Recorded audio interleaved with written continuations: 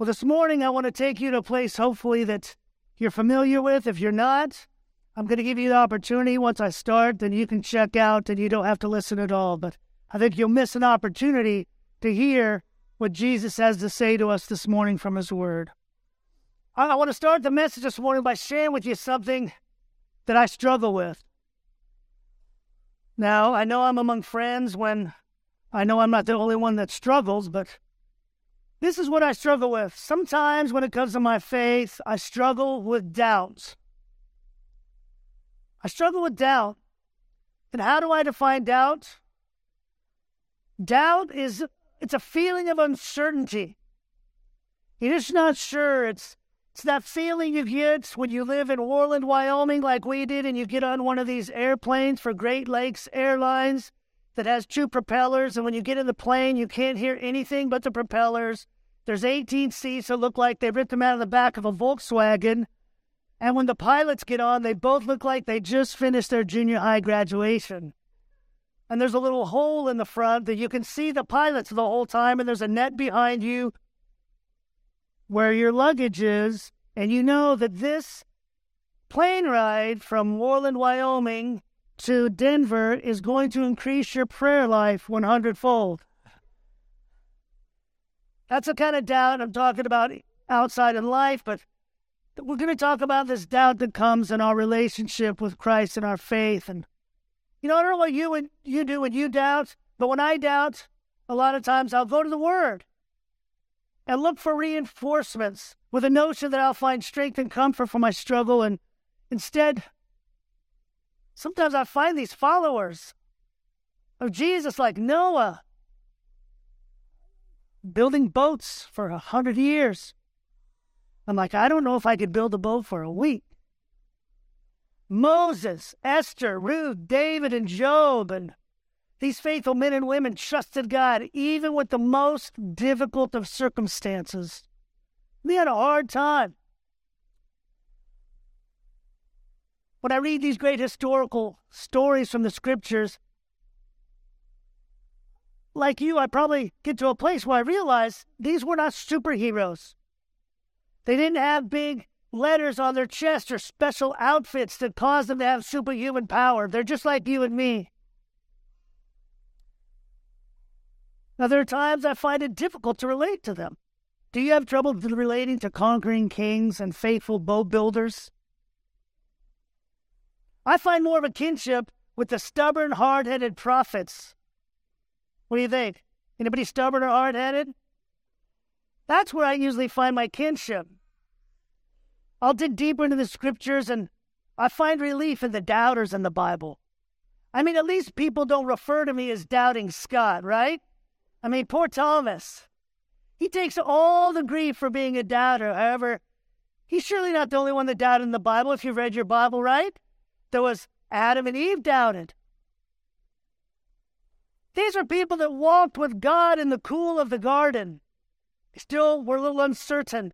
Abraham, Sarah, Moses, David, Elijah, John the Baptist, the list goes on and on. They were all doubters, and all the disciples, remember, in the Garden of Gethsemane, they ran away in doubt. Not just Thomas. One guy says he ran away and he's left his cloak behind him. See, I believe I'm among friends in this room this morning that they've had a similar struggle with doubt.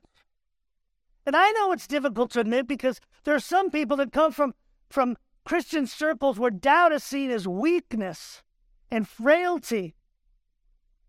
And it's only seen in new baby believers and those who have been followers of Christ for many years, who are pastors. They're not supposed to doubt. And if you do, you certainly don't admit it. Well, you don't want to share that. And when you begin to doubt, sometimes you begin to ask questions. They're what-if questions. Like, what if it's not all true? But what if Jesus was a lunatic? Like C.S. Lewis said, he's either liar, lunatic, or what? Or Lord. What if he was a lunatic? What if somebody stole the body and he never rose from the dead? Would it shake your faith if someday they found a tomb, a box that had Jesus on the side? You know, Jesus was a very common name, by the way. But you're like, uh-oh. What if the Bible isn't true? What if my parents just made up all this heaven and hell stuff to keep me in line? Right? You can't see H-E double toothpicks. You can't say that. I got whipped with a belt for saying F-A-R-T. My brother told on me, and I got whipped with a belt. I remember rolling around on the bunk bed. Ah! It didn't kill me, but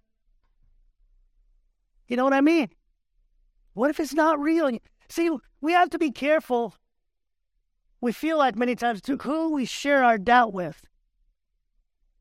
Are you with me?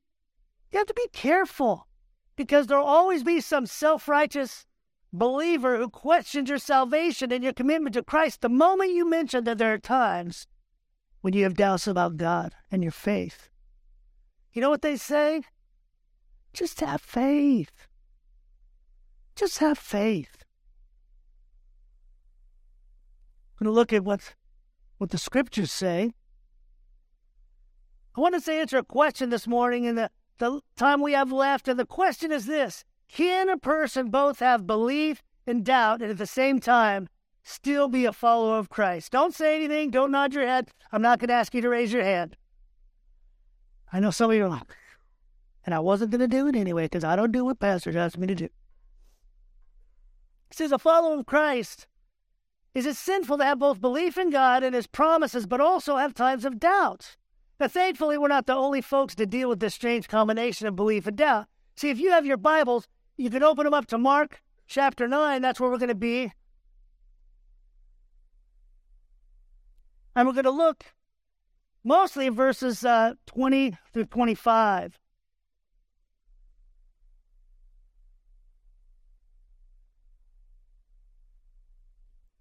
But I'm going to start at verse 14 if you want to go there. Mark 9, verse 14. It says, when they came together to the other disciples, they saw a large crowd around them, and the teachers of the law, scribes, were arguing with them. And as soon as the people saw Jesus, they were overwhelmed with wonder and ran to greet Him.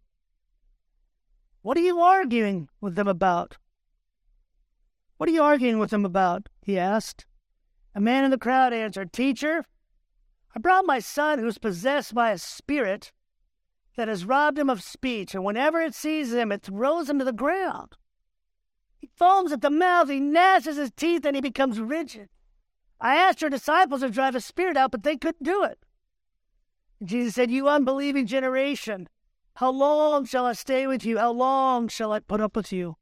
Bring the boy to me. So they brought him. And when the spirit saw Jesus, it immediately threw the boy into a convulsion. He fell to the ground, and he rolled around, foaming at the mouth. Jesus asked the boy's father, How long has he been like this? From childhood, he answered. It has often thrown him into the fire and water to kill him, but if you can do anything, take pity on us and help us.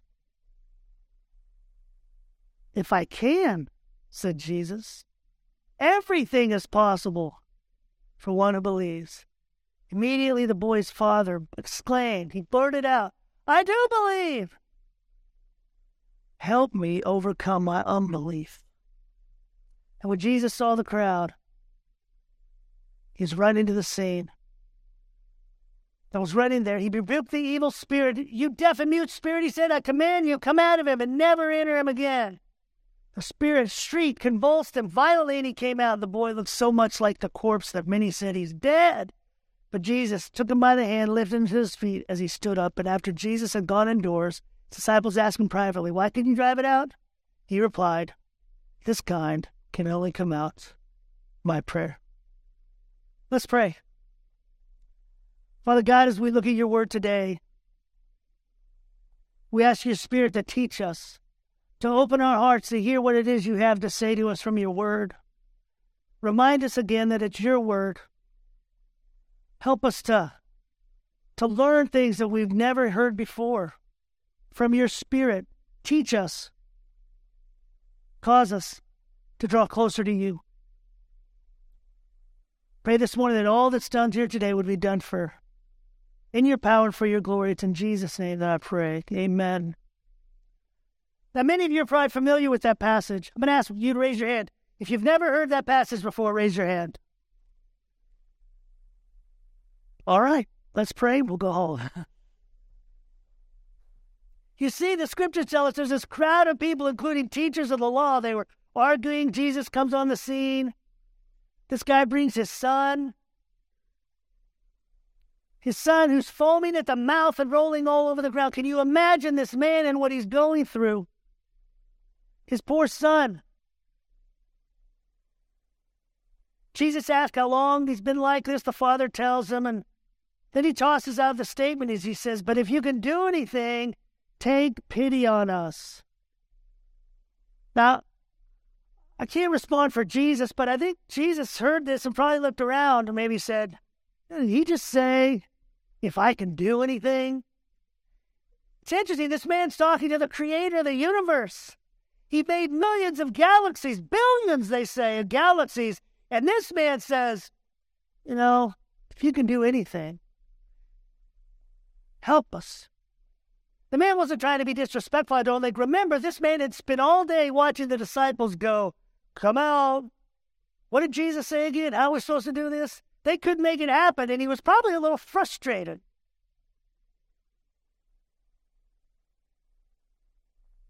Jesus makes it clear that everything is possible for the person who believes. But then this man, he cries out, he says, I believe. Help me in my unbelief. Help me in my doubt. Help me in my uncertainty. You know what I love about this guy? And maybe you do too. His honesty. He was honest about that, whatever it was, however big it was. This doubt that he had. He doesn't tell Jesus what he thinks he wants to hear so that his son can get healed. And he doesn't simply say, I believe. Now heal my son and we'll move along. Now what this guy does is he gets gut level honest with Jesus. Who could see his heart? And he said, I believe, even though there's a small part of me, however big it is, that still is uncertain, that still has doubts. And thankfully, Jesus didn't say, sorry, you don't have enough faith, sir. Have a nice day. Take your demon boy home with you. There are people in churches today that pray for healing. They don't get healed. And the leaders of the church say, well, you just didn't have enough faith. It's your fault you weren't healed. This is not one of those churches. He didn't say, this is why your boy's possessed. You just still don't have enough faith. What Jesus did is he saw this man's small amount of faith, even with the doubts in the back of his mind, a faith probably not much bigger than the mustard seed Jesus talks about, and he healed this man's son. It's one of my favorite passages from the Gospel of Mark. I believe, help me in my unbelief. It's hard to say sometimes, isn't it? We don't want people to know that sometimes we waver. I believe God created the universe. He spoke it into existence, the Bible says. Doesn't that make your mind go, no? It's what it does to me. It's like, unbelievable. How in the world did that happen? I wasn't there, but I want to see the video someday when we get to heaven, if that's possible. As we look at this passage this morning, I want to answer this question that I posed at the beginning. Can a person have both belief and doubt at the same time and still follow God? Now, I hope this is good news, but the answer, I believe, is yes. The passage, along with others, undoubtedly teaches us that there are times that even with a strong faith, we can have times of doubt. Some of the great heroes of the faith have served God and have doubts. And these folks loved, they served, they followed God, but at times they had doubt. So how should we handle our belief mixed with doubts? We're going to look at the passage and we look at these points. First of all, know this: God can use our doubts to help deepen our relationship with Him. Has anybody seen that happen in their own life? God can use your doubt to deepen your relationship with Him. A pastor said it like this. Listen to this quote: doubt is like a spiritual drought, a starless night of the soul, a low tide when faith seems to have retreated forever. Nearly all of us experience these dry, dark, difficult times when God doesn't seem real, and it's hard to keep going, much less growing. Sometimes these low tides of faith are connected with events. The death of a loved one, a broken relationship, a loss of a job, a prolonged illness, questions raised by a book or a professor. Sometimes they seem to come out of nowhere. It's sunny and bright outside, but inside you feel dark and cloudy and gray and empty. As a pastor, I have to deal with matters of faith and doubt on a daily basis, but it's not just other people's faith struggles I have to face. I experience my own high and low tides of faith, even in the midst of an active ministry. He finished by saying this: through it all, I've learned that doubt can be a doorway to spiritual growth, which results in a deeper relationship with Christ. See, when I struggle with doubt, I find myself seeking God even more than I normally would for answers and help for my doubt and uncertainty. And it always seems to deepen my faith. I don't always get textbook answers to my doubt. However, I found that diving deeply into the ocean of God's Word always draws me closer to Him, even if my doubts are not always answered. Amen? God can use that doubt to help you grow. Second, ask God to help you with your doubt or unbelief. Well, that's novel, isn't it? Ask Him. If you don't have wisdom in James, what does he say? Ask for it. How many times have you just went, God, and God goes, why don't you just ask? God's not playing games with us. We don't serve a God who plays games. Ask God to help you with your doubt. See, in the New Testament book of Jude, here's what he says: have mercy on those who doubt. It doesn't say kick them out of church. It doesn't say make fun of them. It doesn't say question their salvation. It says have mercy on those who doubt. This man in our passage in Mark here knew that though he believed, there was still this pocket of unbelief. So he asked Jesus, help me with my unbelief. We should do the same thing. Something as simple as, God, I do not believe that you created the universe, or I do believe you created the universe, but there's still this part of me that it's not 100% sure. Help me in my unbelief. Or, God, I really don't understand why this happened in my life, and I know that you're working out everything for my good. But there's a part of me that doesn't believe it. Help me with my unbelief. It's that simple. Ask God to help you. Sometimes we try to make things more difficult than they have to be. Are you one of those people? Maybe you are. I've always thought it was fascinating for people that they just like to repeat this. I'm just one of those people that just has to learn things the hard way. And I try to tell people, no, you don't have to be that person. Like, that's a choice. Right?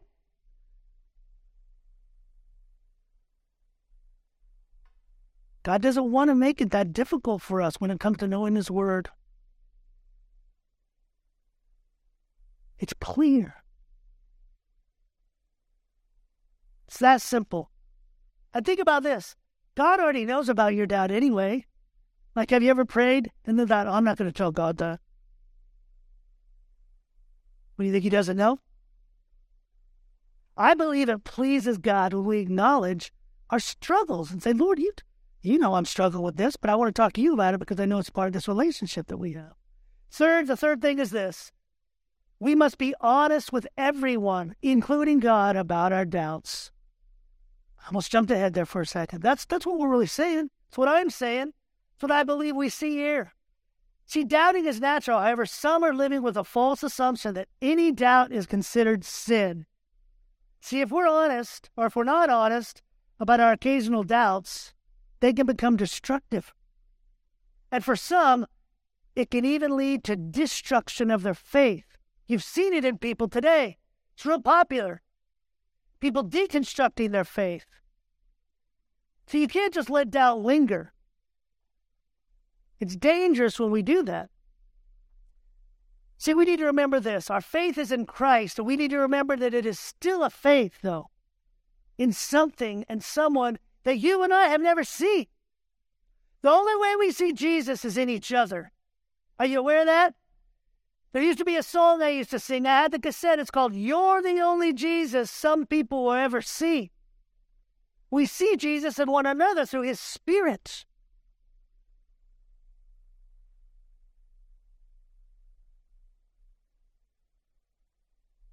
Now, we don't need T-shirts that say, I believe in God, but I have doubts. I mean, if you want to wear one that says that, you can. I've seen this new hat on the internet that I want. It says, Jesus took naps, be like Jesus. Mark 4:38 or Mark 4:28. That's not what I'm saying. This is not necessary. I might get the hat, though. I know you wanted to. Don't. Author and pastor Selwyn Hughes said this. He said, those who doubt most and yet strive to overcome their doubts turn out to be some of Christ's strongest disciples. Now, if you're still doubting that a believer can believe in doubt and still be a follower of Christ, I want you to listen to these words from the Gospel of Matthew as we get to the end of this message. I want you to hear this because I think it's so important, because there's always that person who goes, yeah, I don't ever want to be one of those people that doubt. I'm going to tell you, someday you will be when you see Jesus and you're like him. There will be no more doubt. No more. No more tears, no more sorrow, no more sickness, no more doubt. But I want you to listen to this because I think this brought me comfort as I looked at it. The last words of Matthew that he uses to describe the disciples.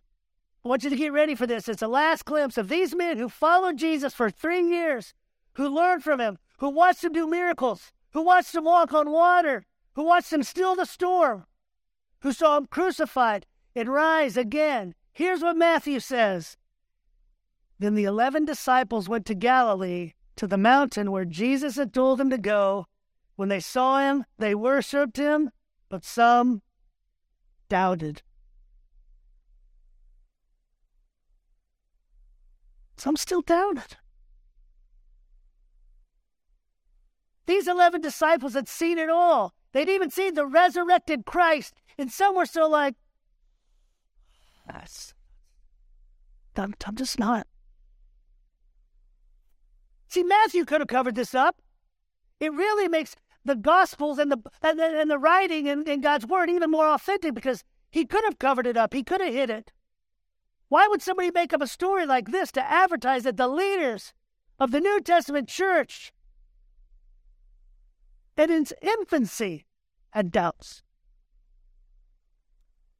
Now, in the face of all those doubts, what does Jesus say next? He says this. Then Jesus came to them and said, all authority in heaven and on earth has been given to me. Therefore, go and make disciples of all nations, baptizing in the name of the Father, the Son, and the Holy Spirit, teaching them to observe all that I've commanded you. And surely I'm always with you, even to the very end of the age. You see, Jesus didn't say, once you're absolutely certain to the core, then go.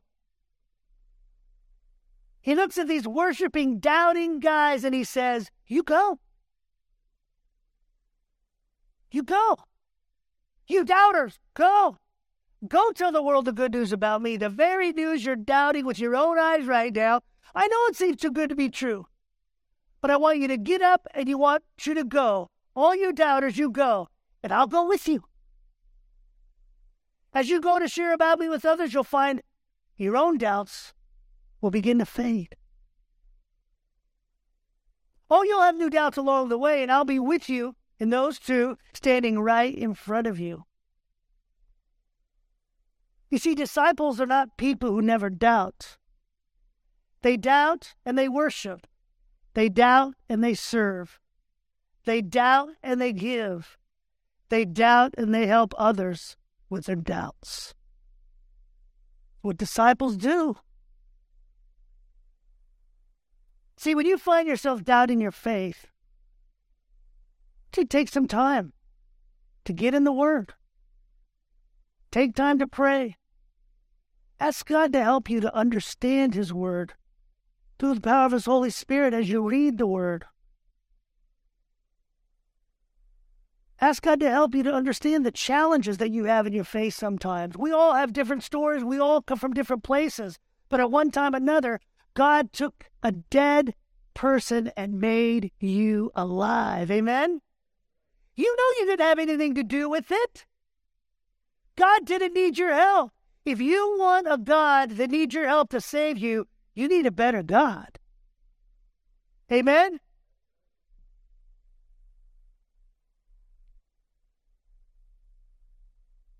See, if you'll dig into the Word, many times God will remove the doubt and He'll cause you to grow in your faith. In my own experience as a follower of Christ for over 50 years, most of my spiritual growth has come from times of doubt. Doubt has caused me to seek God through prayer and Bible study, and has caused me to draw closer to Him. So this morning as we close, I want to encourage you. Don't run from doubt. It's easy to do that, right? Even if you don't like to run, you'll run from doubt. Don't run from doubt. But instead, be honest with God and others around you, people you care about, people that you trust, people that love Jesus like you. Be honest about your doubt. Ask God to help you with your doubt when it comes. And instead of allowing doubt to drive you away from God, I encourage you to pray, seek His face, so that He can cause the doubt to deepen your relationship with Him.